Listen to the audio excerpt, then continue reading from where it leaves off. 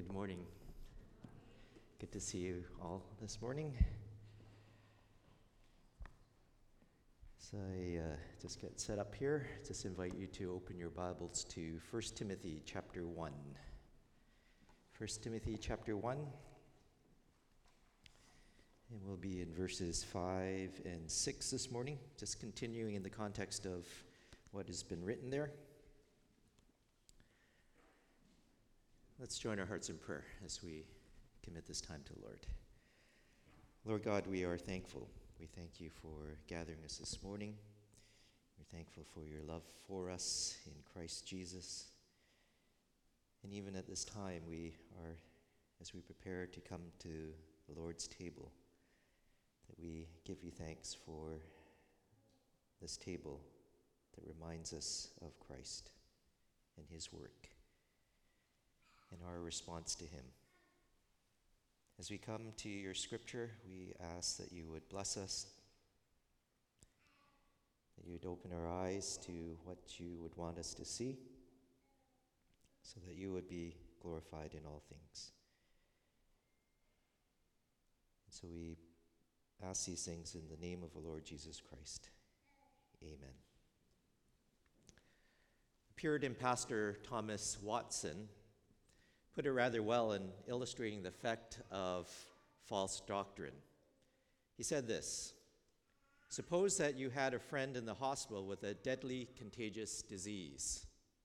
If you spent many hours next to your friend, what do you suppose is more likely to occur? That you would infect him with your health, or that he would infect you with his disease? And such was the warning from the Apostle Paul last sermon for the church at Ephesus about the deadly and contagious disease of different doctrine. And Timothy was boldly reminded to beware of the web that is spun by false teaching. We saw that in verses 3 and 4. In fact, right up to verse 11 is very important, setting the stage for true Christ-centered doctrinal practices that will be unfolded in this letter for us. Therefore, the biblical method of building up the church body begins with and also ends with truth. Truth proclaimed, truth received, truth practiced. And this is the only foundation for us to prepare to put off what is dishonoring to the Lord in the church and to put on that which is pleasing to the Lord for his church. And if we don't submit to the word of God, then there may be very real consequences. God loves us, and he will discipline us whom he loves. And therefore, this section is written with a very serious tone. So basically from chapter 1, verses 1 to 11, specifically. Because what is at stake is the future of Christ's church. You might recall in Revelation, the first church that is addressed is this one, the church in Ephesus. And when the Apostle John wrote about it about 30 years later, after Paul's warning in 1 Timothy, this was Jesus' assessment of the church at Ephesus. He said this: to the angel of the church in Ephesus write the words of him who holds the 7 stars in his right hand, who walks among the 7 golden lampstands. I know your works, your toil and your patient endurance, and how you cannot bear with those who are evil, but have tested those who call themselves apostles and are not, and found them to be false. I know you are enduring patiently and bearing up for my name's sake, and you have not grown weary. But I have this against you, that you have abandoned the love you had at first. Remember, therefore, from where you have fallen, repent, and do the works you did at first. If not, I will come to you and remove your lampstand from its place unless you repent. Yet this you have: you hate the works of the Nicolaitans, which I also hate. He who has an ear, let him hear what the Spirit says to the churches. To the one who conquers, I will grant to eat of the tree of life, which is in the paradise of God. And so Jesus' assessment was that the Ephesian church was persevering through all the years, being engaged in various ministries of the church. The church had a grasp of doctrine, even could identify a false teacher among them, namely Nicholas. And his name means one who conquers the people. And he had built a group of followers around him, which were aptly named the Nicolaitans. And his goal was to conquer the people and attempted to do so by false teaching, which expressed itself in false practice. And that was an abomination to Christ. Christ hates practices that he did not establish for his church, for they take away from his honor, his power, his glory, his majesty. It's adding to his word. Yet in this very difficult church environment, the Ephesians pressed on patiently, even suffering. And however, in the midst of it all, she lost her passion for Christ. Christ was to be their first love and was their first love. And therefore now the church was not completely Christ-centered. All they did was no longer motivated by their love of their Savior, and therefore Jesus voiced an imperative for them to remember. That is the imperative, remember. Remember how they were a healthy church that exalted Christ because they loved him deeply and faithfully followed his word. They didn't add, they didn't subtract. They followed the word of God. And yet now, they have fallen from such blessings, and Jesus commanded them to repent. They needed to change their mind about their dire situation to see it Christ's way and to be resolved to make Christ rise again to prominence, to rightful domination as king, as head of the church, Lord of the church, and the church's people, you and I who are believers, born again. What was needed through this rebuke was the response of the church to seek revival in the church. And if they fail in repenting, then there is a clear consequence. Their lampstand would be removed, which means that it would be the death of that church. Today, as we continue in on this passage of 1 Timothy, we discover that Timothy was to continue in the character of a true teacher, found in verses 5 and 6. And what Timothy and all believers are to do is to be faithful in furthering doctrinal order in the church, to go back to the Word of God and interpret it properly and to apply it rightly so that we do not deviate it, whether by adding or subtracting from the Word of God. The foundations of our faith, which God establishes for us for Christ-centered practice in his church, are to be obeyed. And so in today's continuation, we have two simple observations that will help you grow in truth. And we find the goal of sound teaching in contrast to the aberrant practice of false teachers. So the two simple observations is this: verse 5, on track; verse 6, off track. And so let's begin and look at verse 5, on track. And this is the point. This is the doctrinal point that I want you to see in this verse and really in this context, because it is a context. And I've kind of divided it a little bit smaller segments just to really lay out the foundations of this letter as we get into the other chapters. And so the point is, in verse 5, those who are on track are gospel-centered, and they will glorify Christ in his church. Being on track was the unrelenting reminder for Timothy to continue in true doctrinal teaching. The most basic definition of the word doctrine is this, quote, a set of ideas or beliefs that are taught or believed to be true. Okay, a set of ideas or beliefs that are taught or believed to be true. And I'm going to keep on referring to this definition of doctrine as we go through these two verses. And therefore, in order to be faithful in being a person who holds to a set of biblical ideas or beliefs that are taught in the Word of God and are true, we must be on track with the biblical goal of learning and living out truth. Timothy's purpose is set out in a positive way, and it states in verse 5, and the aim of any true teacher's charge, the aim of his charge, is clearly made known by the Apostle Paul. The word charge is a military term, of passing on a strict command, order, or instruction. And such faithful practice includes that the overseers, elders, pastors is the same man but different titles to describe the work of the same man. Of the church exercise their Christ-delegated authority by three things.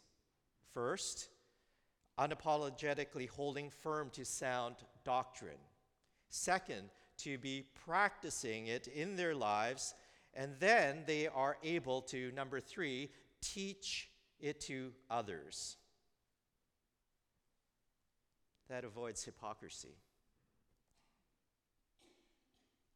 In this practice, these men are to, as the scripture says, to preach the word, to be ready in season and out of season, to boldly reprove, correct, rebuke, exhort, and train in righteousness by the word of God, which brings to light the existence of different doctrine,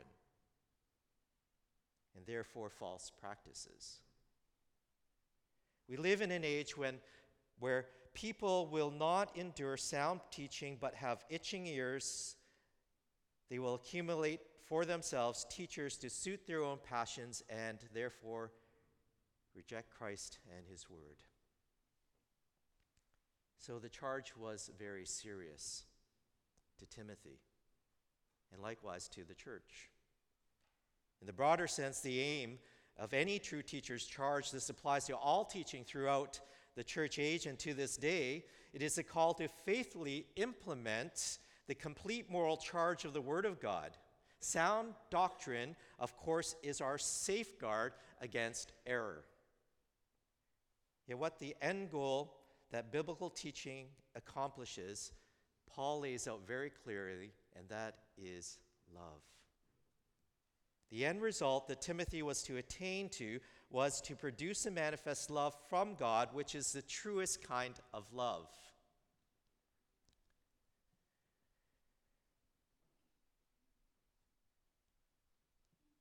And that love, the Greek word is agape, and probably most of you understand that word.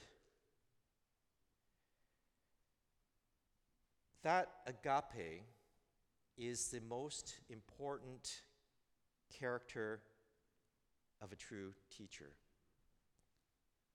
The love referred to, which God commands us all to practice, is a divine, God-centered, supernatural love which desires the best for God's church through biblical exposition, and just keeping in this context of the charge of Timothy, leading to exegetical ministry, a position of ministry carrying out the word of God faithfully. It's a love which fosters a personal sacrificial commitment to others. Agape is the highest form of love. And so a true teacher is on track as he toils and labors in the word faithfully so that Christ's people will be nourished and then grow deep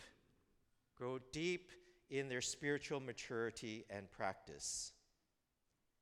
And this love would be accomplished in the church through instruction of anyone who had embraced false teaching, whether by commission or omission. It is a practical outworking of the ministration of God, which is by faith, which was spoken of in verse 4. And so the most loving thing that we can do as believers is to tell people the truth. And the starting point of love is the presentation of the gospel of Jesus Christ. in all its fullness, so that the lost hearer may respond and then be saved, just like many of us here this morning. Somebody told us the truth, and that changed everything. And then as a new creation in Christ, the saved can then begin to love others properly in a Christ-honoring fashion. And when this is present in your life, then it is possible to carry out the greatest commandment that Jesus spoke about, which is love the Lord your God with all your heart, with all your soul, and with all your mind. And the second like it, love your neighbor as yourself. That becomes absolutely possible.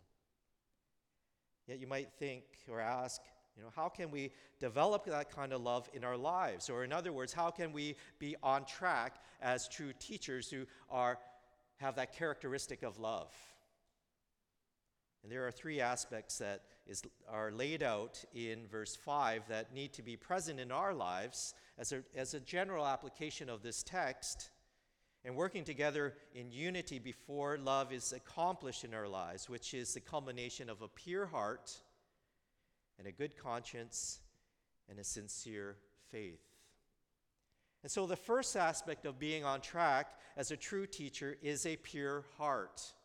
In our day and age, when someone talks about heart issues, we know that they're referring to one's emotions, their feelings. But biblically speaking, the heart represents more. It is the person's complete mental, emotional, volitional, and moral control center. Some people refer it to the brain. The Bible usually says a heart. The heart represents the whole of a person, or our words, our thoughts, our deeds. And so before God and man, the heart must be pure. And this is within the character of a true teacher. This is how the psalmist defines a pure heart in Psalm 24, verses 3 and 5. He says, "Who may ascend into the hill of the Lord, and who may stand in his holy place? He who has clean hands and a pure heart, who has not lifted his soul to falsehood and has not sworn deceitfully, he shall receive a blessing from the Lord and righteousness from the God of his salvation." The second aspect of being on track as a true teacher is a good conscience. The conscience represents self, as this is a description, actually it was one of my professors. He says, the conscience represents the self sitting in judgment on itself. It is the self-conscious and rational element within man. Our conscience must be good, meaning it is upright, it is clear, it is perfect. A conscience that is not seared to impure, self-centered, and wicked purposes. So it is a conscience that is Christ-centered. A good conscience is one that is freed and clear of the weight and guilt of sin, which can only be removed by Christ's forgiving grace. And when our hearts are regenerated by Christ and his salvation, it works together with our conscience to decipher between what is right and what is wrong in response to the word of God concerning ourselves, which is according to his righteous standard, as a God-given faculty to guide us. The conscience is not perfect, but God has given us consciences, and they are to be good. When our conscience functions properly, and it is trained to function properly through true teaching of God's word, through that study, that difficult study of God's word, and coming to the right interpretation, it won't condemn us, because our lives are upright. This is how the scripture defines what we call a good conscience. And it must be present in the character of a true teacher. Finally, the third condition that needs to be present in the character of a true teacher in order to possess biblical love is a sincere faith. And that word sincere can be translated literally as without hypocrisy, or unhypocritical, or unfeigned. True faith, of course, cannot be insincere since it comes from the Lord. But what Paul is contrasting is the kind of faith where one is self-deceived and think he or she has faith in Christ, so self-deceived as to being saved, or even worse, intends to make others think he or she has it, therefore it's superficial and only on the surface kind of faith. That's not true faith. And that's what it seems that these false teachers in the church of Ephesus possessed, a false faith leading to false teaching. But in contrast, what is required is a sincere faith that utterly trusts in God with an absolute depth of heart in all matters and firmly rooted in Jesus Christ. Nourishing ourselves in the Word of God, embracing His gospel will bring about a pure heart and a good conscience and a sincere faith. The product of this kind of life in you and I will bear as its fruit love. That is the fruit when we manifest that kind of description of life, that character in our life. Resting upon the foundation and the chief goal of being on track, which is sound doctrine. God is love, and His love comes to us as He designed when we are completely yielded to Him through faith in Christ, and to put off the sin of self-centeredness and to pray for this, to pray for humility, that God would cause humility to arise in our lives. And often He does that through trials.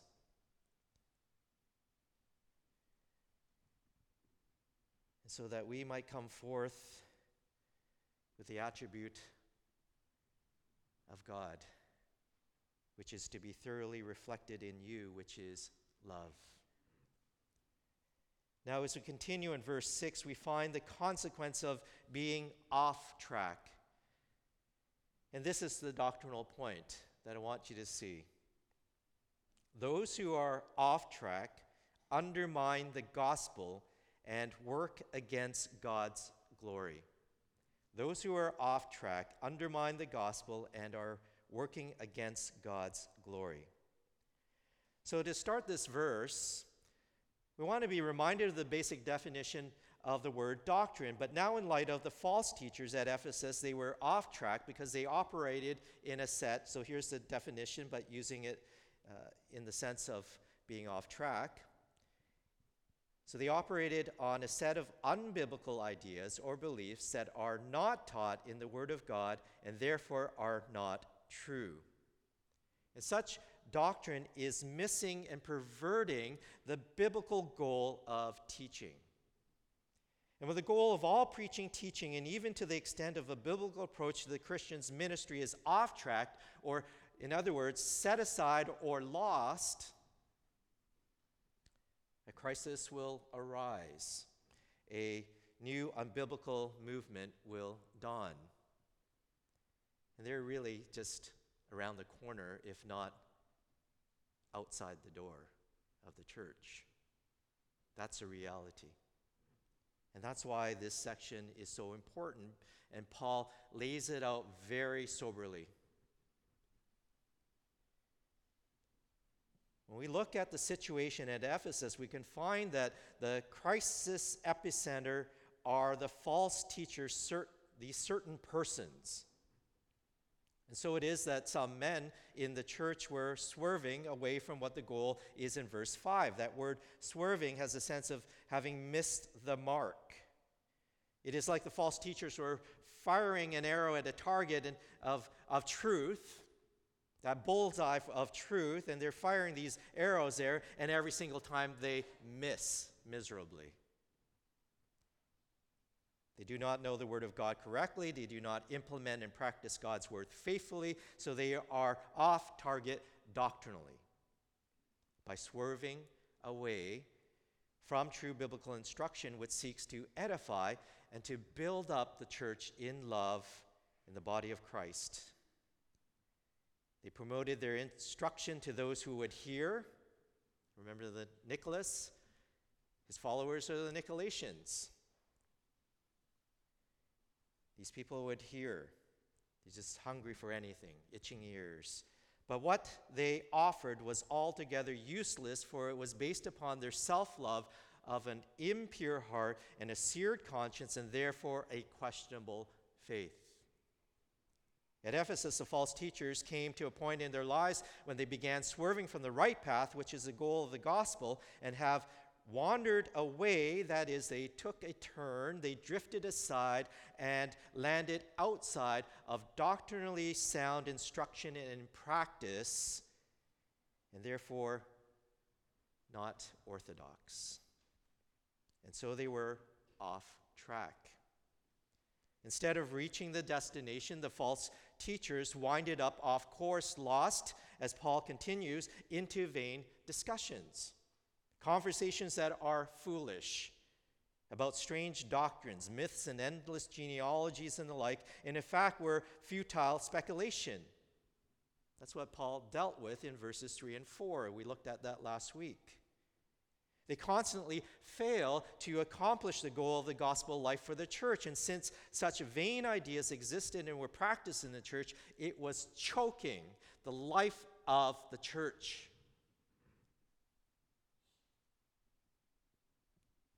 And so, what does that look like? What does being off track look like in the church? And this is a frequent and usually a very innocent example of being off track, the infiltration of false doctrine. I'm not saying that they're false teachers or there's false teaching that is intentional. And maybe we could use this illustration label as entry-level false teaching because it's not heresy. In giving the benefit of the doubt, it's well-meaning, but going back to the definition I gave for doctrine, it is nonetheless a set of ideas or beliefs that are taught or believed to be true. And so here's the situation. And if you've been in the church long enough and you've been faithful to go to prayer meetings, and that's a plug for a prayer meeting here, our church, Wednesdays, 1st and 3rd Wednesday night. Maybe at a prayer meeting, you hear this and somebody's praying and says, I thank you, Lord, for bringing us here to pray today. And even though, Lord, we are a very small group, you have promised for where 2 or 3 are gathered in my name, there I am among them. And then the prayer continues. Very innocent. Sounds great, actually. It's very catchy. And when this somewhat interesting phrase, or is actually biblical words of Jesus, is very words of Jesus, is said out loud and others embrace it without being a Berean and questioning, okay, that comes from the Bible, but what does that actually mean? Then it is spread to others' own prayer groups. Same phrase, because who doesn't want Jesus to be with us when we pray? Who doesn't want him to be in our midst? Could we say that this is an innocent proliferation of false doctrine? I'm not saying heresy, but something that we can grow in if this is related to you. And so what is stated comes from Matthew 18, verse 20, and due to time, I ask you to study that passage on your own, so more homework. Hope you're doing your homework. And to pay attention to the 3 most important things about proper biblical interpretation, which is what? 3 most important things about biblical interpretation, Rod. Absolutely. Context, context, context. Spoiler alert. I'll make the point now. What Jesus said in verse 20 of Matthew 18 is a doctrinal point related to what is commonly known as church discipline and not prayer meetings. So go back, read that section. And therefore, when verse 20 is used in terms of a church prayer meeting, a set of beliefs that are repeated, prayed out loud, and in a sense taught, believed to be true, may be sincere, but sincerely wrong. Logically, you look at this verse and what Jesus said in the light of context of church discipline is of when using it in prayer meetings. It just doesn't make sense. If one at one of our Wednesday night prayer meetings, it happens that only one person shows up on that particular Wednesday night, does that mean that Jesus is not there? Because that challenges the greater doctrine of God's or Christ's omnipresence, that he's everywhere. And it also challenges the biblical reality. If you are a born-again believer, Jesus Christ is indwelling in you. So does that make sense? It doesn't make sense. And does it mean that Jesus only answers prayer when there is more than one person praying? And so these are theological clues that such presumption is off track and seriously undermines the word of Jesus. So how important is this entry-level illustration? If you are desiring that our church increases in spiritual health, and that's all what we desire, then we are to guard ourselves from any aspect that is off track. And then it is supremely important, as the scripture says, remind them of these things and charge them before God not to quarrel about words, which does no good, but only ruins the hearers. Do your best to present yourself to God as one approved, a worker who has no need to be ashamed, rightly handling the word of truth, but avoid irreverent babble, for it will lead people into more and more ungodliness, and their talk will spread like gangrene. The spiritual health of our church is founded upon faithful, accurate teaching, and it leads to faithful implementation and practice of truth. We are to be people of truth. Doctrine builds. It unites the people of the church. When false teaching exists, false practice exists, which divides the church, and it will make the church sick.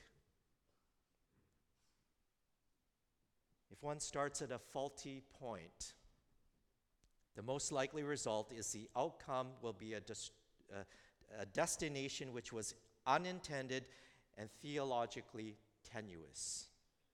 As a pastor has stated of false teachers, quote, do not make acceptable theological mentors. So false teachers do not make acceptable theological mentors. Sitting at the feet of the children of Satan to learn doctrine is both foolish and dangerous. And so we can learn a lot from those who hold to a different doctrine at Ephesus that Timothy had to deal with. They serve as a warning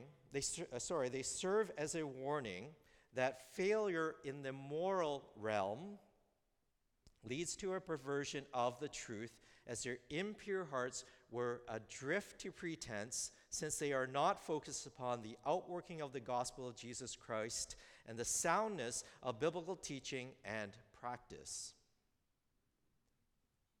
Those who possess different doctrine therefore also possess a guilty conscience instead of a good conscience, activated by their defiled heart. And finally, a person who embraces different doctrine is consumed by hypocrisy of faith, and maybe even a false faith in contrast to a sincere faith. In the end, it scars the teaching, it scars the teacher's life and that of their followers, and therefore it will not produce love for God in them. And therefore, one mark of a person who truly is a false teacher is that he rejects correction. There's a lack of humility. And so they are not trustworthy and lack, above all, love. Biblical love for the goal of their instruction was not love, but self-inflating, ego-chasing, to usurp authority and to try to be teachers of the law. That is verse 7. And Lord willing, we'll get there next time. And so some more homework, just to further cement this in your minds, is to read 1 John 4, 5 to 19. 1 John 5, 4 to 19, it summarizes this very well. And therefore Timothy was charged to preach and teach the Ephesians and the false teachers that one must strive to have love through a pure heart, a good conscience, and sincere faith, a faith without hypocrisy. That was the goal of his instruction. That is our charge too as believers. And Timothy was to give termination orders to those who fostered different doctrine in the hopes of steering them from shipwrecking their faith and that of others in the church. And that calls for love. It's a difficult thing to do, but it calls for love, because as you see someone shipwrecking their faith, you love them enough to bring truth into their lives. As we close, each one of you can be reminded and learn from the instruction that Paul gave to Timothy, that we should always be humble and mindful of having the simple aim of being always ready to listen to the truth, sound doctrine. Don't get so distracted with unbiblical movements that distract you from the real movement of God and his priorities for you and his church. 2 Timothy 3:5, quoted this before, says, avoid such people. And as you do that, you will avoid their web. And therefore focus on and in practical ways uphold the practice of truth in the local church. Also, we should be committed to avoiding unnecessary involvement with questionable theology and its faulty practices. And when we keep bad theological company, we corrupt good theology. When we entertain false doctrine, we expose ourselves to coronavirus. We desperately need to foster a sincere and a consistent faith that is ruled by Christ with the result of God-centered love towards others. Proclaiming truth is the most loving thing that you can be involved with. And therefore, we should not be ashamed of the gospel, for it is the power of God for salvation to everyone who believes. There always will be new and strange doctrines and practices coming, knocking at our door, even when we aren't looking for them, but we need to be cautious not to let those movements derail us. We need to be on track. And so I exhort you to remember what Jude wrote to the believers in the church. So God gets the last word here. Beloved, while I was making every effort to write you about our common salvation, I felt the necessity to write to you appealing that you contend earnestly for the faith,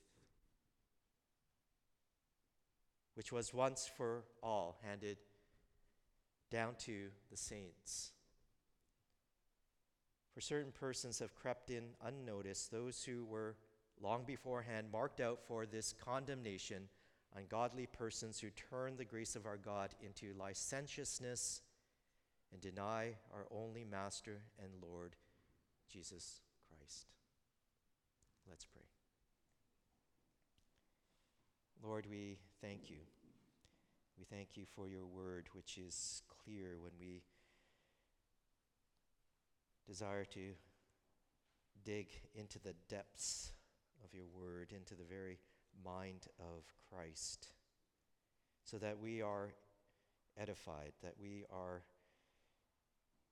embracing truth.